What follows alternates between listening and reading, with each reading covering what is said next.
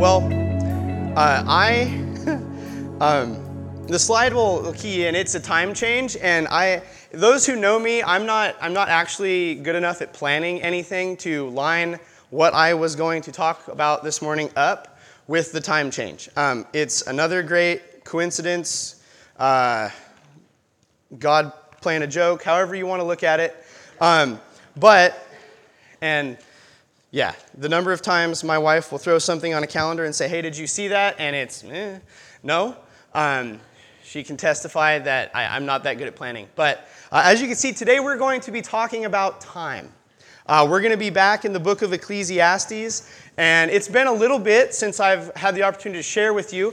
Last time we were out on the farm, and it was a lot sunnier and warmer than it is today.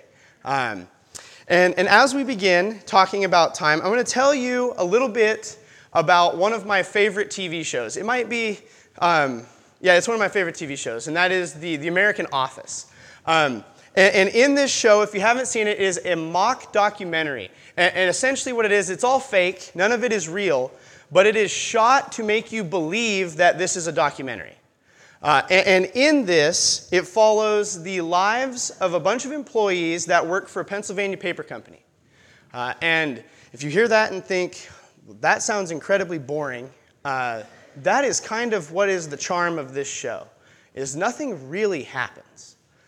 But it follows these employees, and what begins as a show about work turns into a show about family. As you grow to care about these characters, care about how much they care for each other. And towards the end of the show, throughout, they do this thing where they'll have a thing going on in the background, and they will cut to a worker in the office for an interview. And the interview often lays on this layer of comedy to what's happening behind them. And towards the end of the show, they do this, but they quit trying to make it funny, and they really pull back and they say, we're gonna pull on the heartstrings a little bit. And in one of these interviews towards the end of the show, a character named Andy says one of my favorite things in the entire show. And they ask him what his experience was like working for the office and being on this TV show. And he says, I wish there was a way you knew you had left the good old days before you actually left them. The good old days. And the truth is, each one of us, when we hear the phrase, the good old days, a different part of our lives may come to mind. And we might think back to something different. And if you're like, well, I don't know. I feel like maybe I'm in the good old days right now. That's great. The reality is, and the reality that the teacher in Ecclesiastes is going to put forth, is the good old days, and remember, Ecclesiastes is not always a feel-good book. He wants to remind us this week that the good old days will end. They will come to an end. And so we're going to be in Ecclesiastes chapter 3 this morning. If you would turn there, if you have your Bibles, turn to Ecclesiastes chapter 3. It's right after the book of Proverbs. If you're looking for it, sometimes it's a hunt for that one. And as you turn there, I want to briefly remind you what's going on in Ecclesiastes. Again, it's been almost 3 months since we've been in the book. And the premise of Ecclesiastes is, first, the teacher is exploring this idea of hevel, this idea of things that are somewhat fleeting and hard to understand, and they're hard to get a grip on. And you kind of struggle to understand it, and right as you get ready to understand it, it's gone like a vapor. And he's looking out on pretty much all things in this life, and he arrives over and over and over at the conclusion that it's hevel. It's meaningless. And we hear that and we go, well, I don't like that. And that is because the second thing we have to remember is the teacher is doing a thought experiment. He is looking at things and he's saying, if all that exists is this life that we have under the sun, if that's all there is, what is the purpose? What is the meaning? And as he does that thought experiment, time and time again, he arrives back at it's hevel. It's meaningless. It's a vapor. It's fleeting.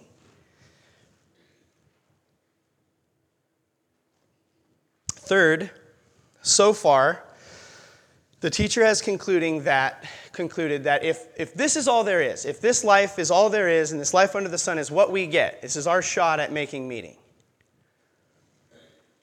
He has concluded that the whole thing is hevel, pleasure's hevel, wisdom's hevel, our work is hevel, and that's kind of where we're at. We're left with, in the end of chapter 2, we're left with kind of a, okay, how long is this book and how long do I have to be in it? It's dour. In chapter 2, the teacher reminds us, as if we needed it, that we all die. And by the end of chapter 2, he concludes that the best shot that we have in this life of having some sort of meaning or pleasure, if this is all there is that we enjoy our work and we enjoy what we eat and we drink. And that's kind of where he lands. And so with all this in mind, in chapter 3, the teacher is going to continue this thought experiment. Life under the sun, what is the meaning of this life? And so Ecclesiastes chapter 3, starting in verse 1, it begins with a poem. He says, "For everything there is a season, and a time for every matter under heaven. A time to be born, and a time to die. A time to plant, and a time to pluck up what was planted. A time to kill, and a time to heal. A time to break down, and a time to build up.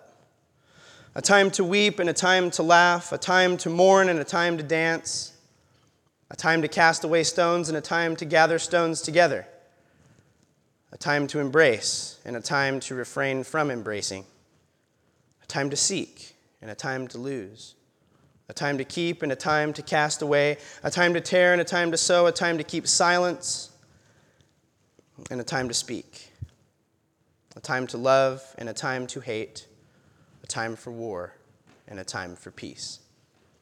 Let's pray together. Dear Lord, we thank you for your word.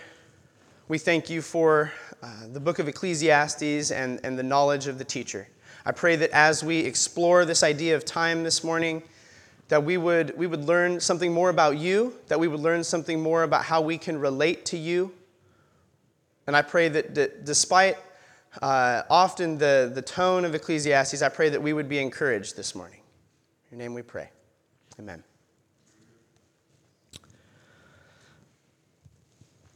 When I started in Ecclesiastes towards the beginning of the year, almost too far ahead of where I can really think of ahead of time, Michael Wall approached me, as he often does, and he said, you know that there's a famous song by the Birds that is all about this part in Ecclesiastes chapter 3, and when you get there, you better make sure you talk about it. And I went, okay, Michael. I did what I usually do. I say, okay, Michael, yeah. And I will confess to you, it was not until last week that I actually went and listened to that song for the first time. And the song Turn, Turn, Turn by the Bird, it's pretty much an exact copy and paste of this short poem, with one exception. And I think they've called it Turn, Turn, Turn to make some comment about the nature of time.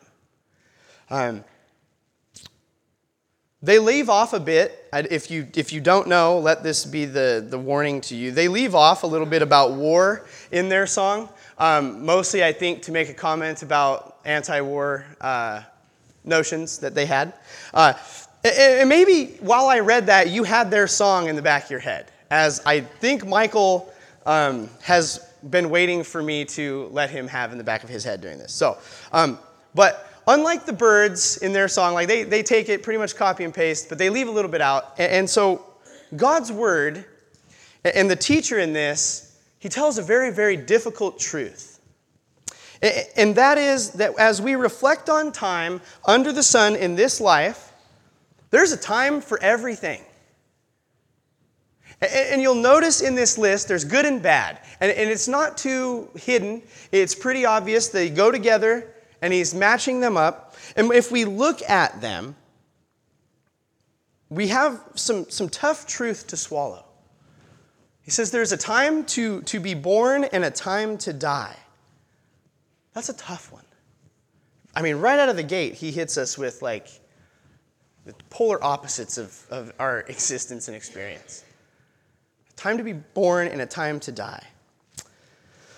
My son remembers my grandfather primarily as sneaking into his fridge when he was in his assisted living to sneak grapes out of my grandfather's fridge for a snack. That's one of his key memories of my grandfather. And I would go out on a limb to say that my daughter does not remember my grandfather at all. Both of my children were born after my grandmothers had passed. And as the teacher explores time and eternity and life on this earth, the emotional weight of it is that sometimes the time of being born and the time of dying, they don't line up like we want. We don't want them to line up the way they do. It's frustrating. There's a time to plant and a time to pluck up what's planted. I'm a terrible gardener. I, every year, Anna endeavors into gardening, and I say, it's yours. And this year, I think I contributed to destroying a zucchini bush with my mower. But people with gardens know this to be true. You can work and toil at planting a garden, and there is a time for planting. There are certain crops that you need to plant them at a certain time. And if you don't, it's not going to have as much of a yield. But there's also a harvest time. There is a right time to pluck what has been planted. And the key here is discerning what the right time is. It has something to do with frost. That's all I know. The teacher says there is a time to kill and a time to heal. And we hear that and we go, pardon me now. I like the healing one much more than I like that other thing. What could that possibly, I don't want to be a part of that. But I think the heart of this is again, caught up in story, is growing up, I had one pet. My parents will tell you I had a goldfish. It is not true. They will provide you video evidence. It is a ping pong ball in a bucket of water. I had one pet, and it was a golden lab retriever named Belle. And when my dog was young, because she was intelligent in a different way, she jumped out of the back of our truck while it was going down the road. And she got hit, and it mangled her leg, and I was scared and crying in the back seat of the truck with my dog, and we rushed her to the vet. And she was young, and so they were able to fix her up. And she was fine. She had a little bit of a limp. It's ironic that now I do too. But one day, years and years later, she got sick. And her life got poorer and poorer, and we did what so many families have had to do. There's a time to heal, and there's a time when healing won't do any good anymore in this life. He says there's a time to build and a time to break down. In this life under the sun, buildings don't last. And we can go about these big building projects, and it can seem to take forever, like whatever they're doing in the Fred Meyer parking lot. It doesn't seem to change, but there's always people working. But we can, the reality is we can build these really, really great structures. And some of the things that humans have built have been on this earth a long time. But if given enough time, all buildings will fail. My grandfather worked at this Anaconda company, smelter, from what I can understand. Growing up, you hear that and you go, oh yeah. But they refined oil, and they had this giant smokestack that was kind of they didn't use it, it was just there. And I remember the day that they decided to tear it down, and they exploded the bottom of it, and then it didn't fall. And all the old timers that used to work at it kind of chuckled to themselves. I think it was a good moment. But time claims all structures. There's a time for laughing and a time for crying. And I'll be honest with you, I love the laughing times. I gravitate towards humor. It is how I deal with difficult situations. Often I get in trouble for that. But we like the laughing times, especially when we have folks to laugh with. But the teacher reminds us of something very important. There is a time when the jokes have got to stop, and it's a time to mourn. It's a time to cry. In fact, as much as I love to laugh, I think weeping is more important. I really do. In the story of Job, it's a story of a guy who had it all and lost everything. His friends show up to comfort him, to give him someone to weep with and cry with. And the best thing his friends do is sit there and cry with him and be quiet. Because pretty much as soon as they start talking, it becomes less and less helpful. There's a time to laugh. There's a time to weep. There's a time for mourning and a time for dancing. And again, this implies that both will end. For in the mourning times, one day there will be dancing. And that's good news. But if we're in the middle of the dancing times, yes, it's dancing, one day we will be faced with mourning. There's a time to cast away stones and a time to gather the stones together. And you might hear that and say, does the teacher have a really cool rock collection? Both my kids have rock collections. It started out as, great, these dirty things from outside are coming into the house for me now. But my son got a rock tumbler, and besides creating the most wild racket in my garage for a month, now he has these really cool polished stones. And they both have their little tins and rock collections. That is not what the teacher is doing. He's not saying it's time for us to start a new collection. No.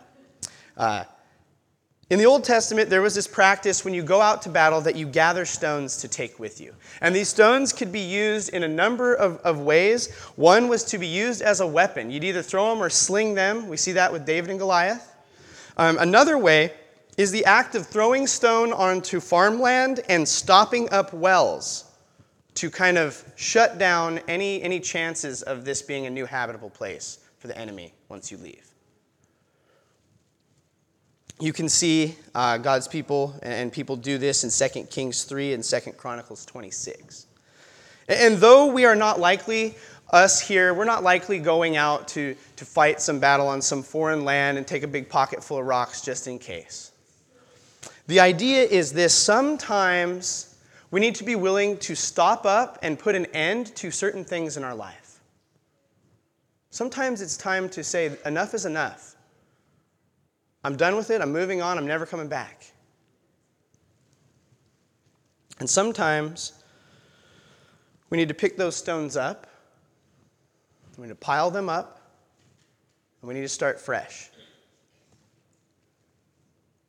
They use stones to destroy, but they also use them to build fences, set up monuments, and in some cases, they would build entire structures out of them altogether. Sometimes it's time to start something new.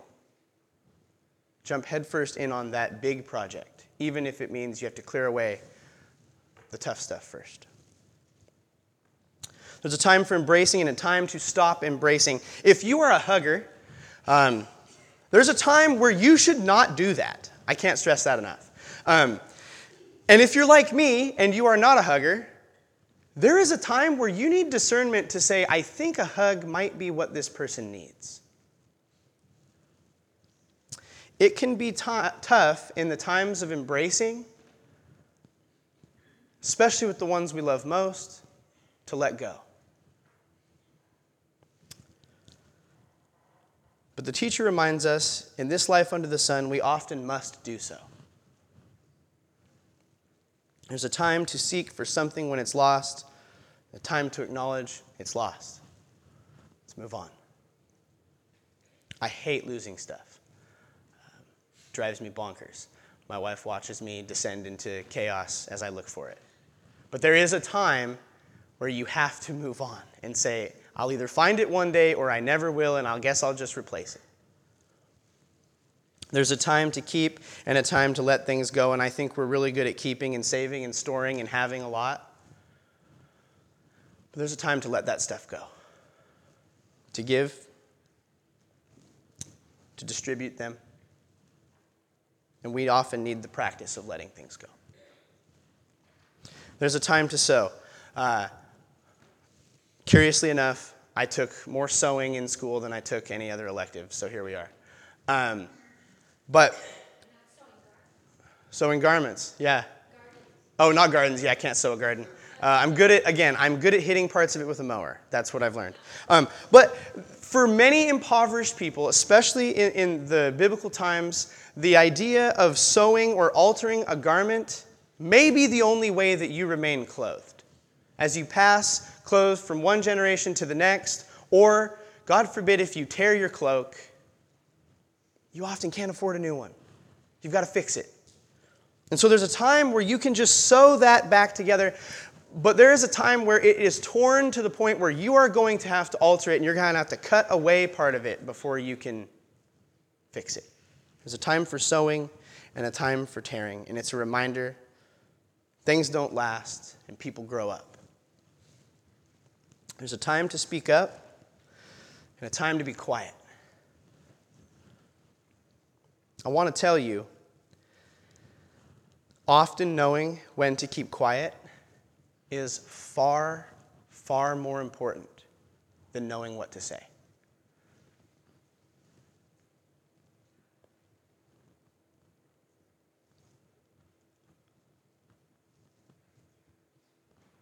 Silence is a big tool. It's a powerful thing. God shows up in the still small voice for a reason. In verse 8, the teacher tells us something we may not like to hear. If you haven't already found one you didn't like, he's going to tell us some that are very easy not to like. And we might even be tempted to hear them and go, no, actually, I don't think there should ever be a time for those things. And that is exactly what the Byrds went ahead and did with their song. They said, no time for war, we don't do that. He begins with a couple of things we like. We love times to love. And we enjoy times where we're able to seek peace with one another, even when it's difficult. We get why those things exist and why we need to have time for them. We can sense the benefit of those. Our Savior calls us to them. And for the Christian, the bulk of our time probably should be wrapped up in showing love and seeking peace. But we may ask, why in the world would the teacher tell me that there is a time for war and a time for hate? War is awful.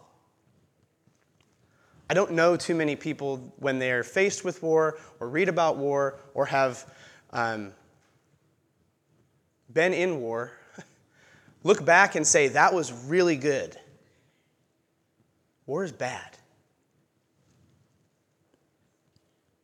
And I thought I wasn't supposed to hate anyone. When we read God's word, a couple things become clear. There are things worth fighting for, and there are things worth going to war about, and there are things worth hating in this life. Our job, our task, as we continue our journey under the sun, is to learn how to hate the right things and fight for the right things. And in all these, the teacher's been contemplating time. There's a moment for each of these to happen, it seems, as he looks at his life. There's a time truly for every season. In the church, you'll hear people say, well, I'm going through a season of growth, and I'm going through a season of frustration, and I'm going through a hard season with my family. And that's what the teacher's getting at. We have moments in our life that are going to come and go, and we're going to move on to the next one. And in a system of life under the sun, we might hear that, and we'll go, does it ever end? Or am I just stuck in this turning of time. The teacher, contemplating this, goes on and arrives at a conclusion about who we are and who God is. Verse 9. He says, "What gain has the worker from his toil? I've seen the business that God has given to the children of man to be busy with. He's made everything beautiful in its time, and he has put eternity into man's heart, yet so that he cannot find out what God has done from the beginning to the end. I perceived that there is nothing better for them than to be joyful and to do good as long as they live. Also that everyone should eat and drink and take pleasure in his toil. This is God's gift to man. I perceive that whatever God does endures forever. Nothing can be added to it, nor anything taken from it. God has done it so that people fear before him. That which is already has been. That which is to be already has been. And God seeks what has been driven away." As the teacher reflects on time and eternity and the nature of God and man, he gets to the end and it builds and it builds and it says, also everyone should eat and drink and take pleasure in his toil. And it says, this is, and we wait for him to deliver and say hevel. We wait for it. He's done it over and over, but he doesn't do it this time. He breaks his pattern. He says, this is God's gift to man. It's not hevel. It is not meaningless. In chapter 2, that was clear back in August, I shared about the teacher's reflections on work, and he concluded that the results of our work are often hevel in this life because we can work and work and work, and then the next guy comes along and he goes, wow, that's really neat, and he walks away and it all goes to nothing. And if we seek to make meaning in our lives purely from what we do, our work, it is hevel. And in chapter 2, we got a peek at something that was not hevel. It's the idea that much of what we do, the results of our work will fade. It will go away. But our enjoyment and the pleasure we can get in our work, God's given that to us. And in the flow of Ecclesiastes, the teacher discusses work, and then he goes on pause and says, let's look at time for a minute. And now he's going to come back to finish out this idea of work. And he's trying to look at work in light of eternity, in light of time. And he introduces this with a question that he said already once in chapter 2. He says, what can the worker gain from all of his toil? What gain is there? What do we have to get from all this? And the teacher says, God has given us something to be busy with. God has given us something to be busy with. And we often think of work and we go, why would God give me work to do? I don't want that. Again, what the Bible has to say about work is that it is a very good thing. But God has given us something to be busy with, and as we read, he hints at it. The teacher, for the first time in the book of Ecclesiastes, goes outside of his thought experiment. He says, we're going to step back over here for a minute. What of life not under the sun? And he says, God makes everything beautiful in its time. Everything. We have an eternal God who is good and just and loving, and who in a way I may never fully understand, makes all things beautiful in their time. All things. If you are living in the times of new birth and planting and healing and building and laughing and dancing and embracing and keeping and mending and loving and making peace, it can sound very reasonable that God makes everything beautiful in its time. Because it's like, yeah, I can see what God's doing. This feels really good. Yes, God, this is so beautiful, what you're doing here. But if you are in the midst of the times of dying and plucking up and killing and breaking and mourning and casting things away and losing and tearing and spreading yourself thin and hating the right things in the times filled with war, it can be very, very hard to hear, let alone believe, that God makes everything beautiful in its time. That's challenging. The teacher's reflection is this. Yes. Even those things that somehow aren't beautiful, somehow God is going to repurpose or redeem or correct and make them beautiful too. That's a God worth serving. That's a God who does not just look out and say, I'll take this, I'll take the easy stuff over here that makes sense. It's a God who takes all of it. Our trouble as much as our good days. And so then we're left with this feeling, okay, God makes everything beautiful in its time. How? And also, you said that God had a task for me, and what's that?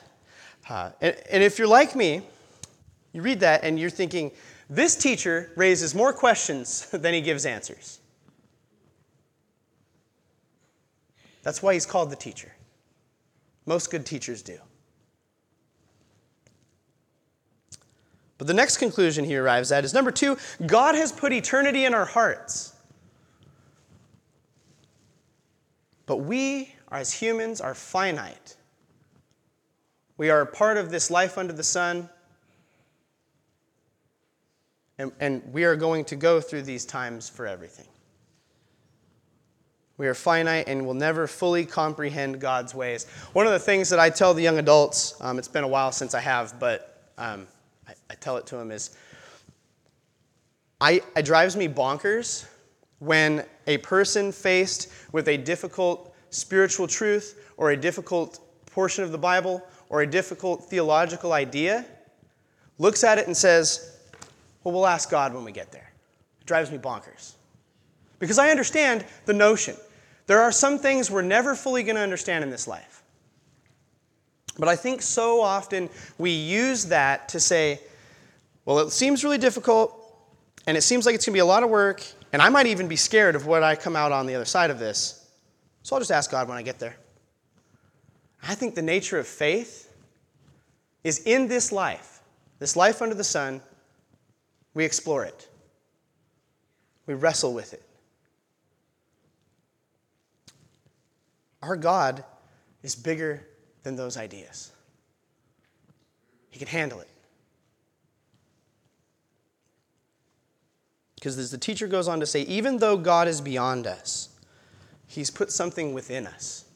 He has put eternity in our hearts. That eternity longs for God. That eternity wants to discover God. Okay. What's the task? Get to it. Verse 12 and 13 tell us there's nothing better for them than to be joyful, do good, and that everyone should eat and drink and take pleasure in all his toil.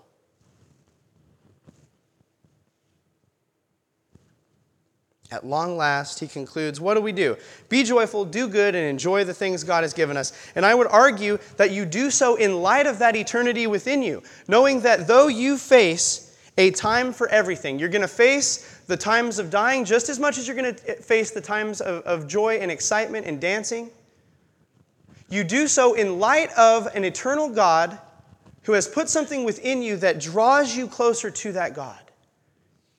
He wants you to explore what He has for you. And as you do so, you will find yourself nearer and nearer the God who put that eternity within you. Our task is to keep exploring. Keep enjoying the good things that God has given us. And discern well what time we are in. Forever is a really long time. I asked the 3rd through 6th graders Wednesday night. I said, we were reading a passage about the last day. And I said, when is the last day? And these kids, they're brilliant. They think about stuff more so than I think myself as an adult does. And they gave answers such as, well, it's the last day of your life. It's a good answer. And they say, well, it's Jesus talking, so maybe it's when He dies. And then one young man, he's like, it's when, like, the end of the world. It's the last day. Forever is an extremely long time. I can't really comprehend it. We have a lifetime-long window into that forever. We have life under the sun to explore this.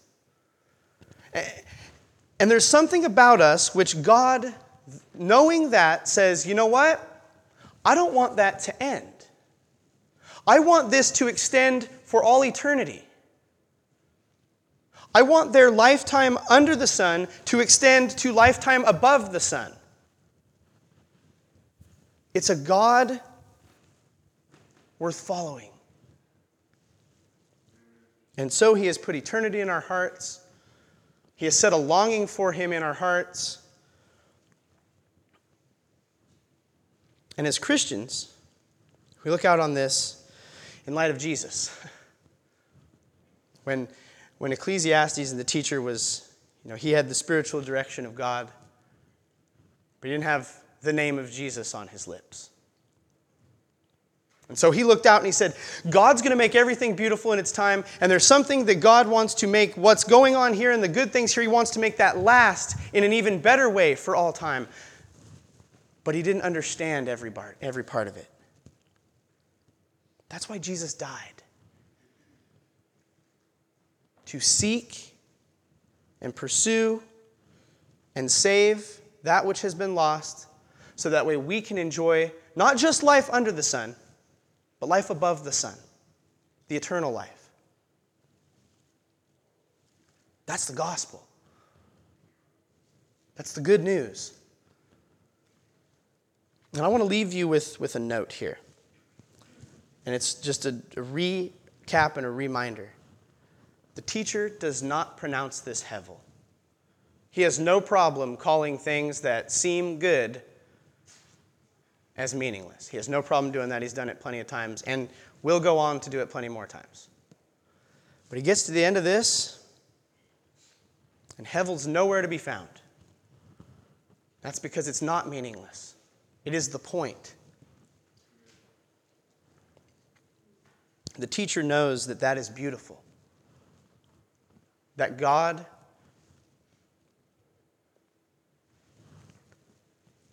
sought us. He can take a dirty, rotten, no good, wicked, debased, war-seeking, slanderous, wretched, unhappy, foul-mouthed, unsatisfied, discontent sinner and make our lives and our eternity beautiful in Jesus.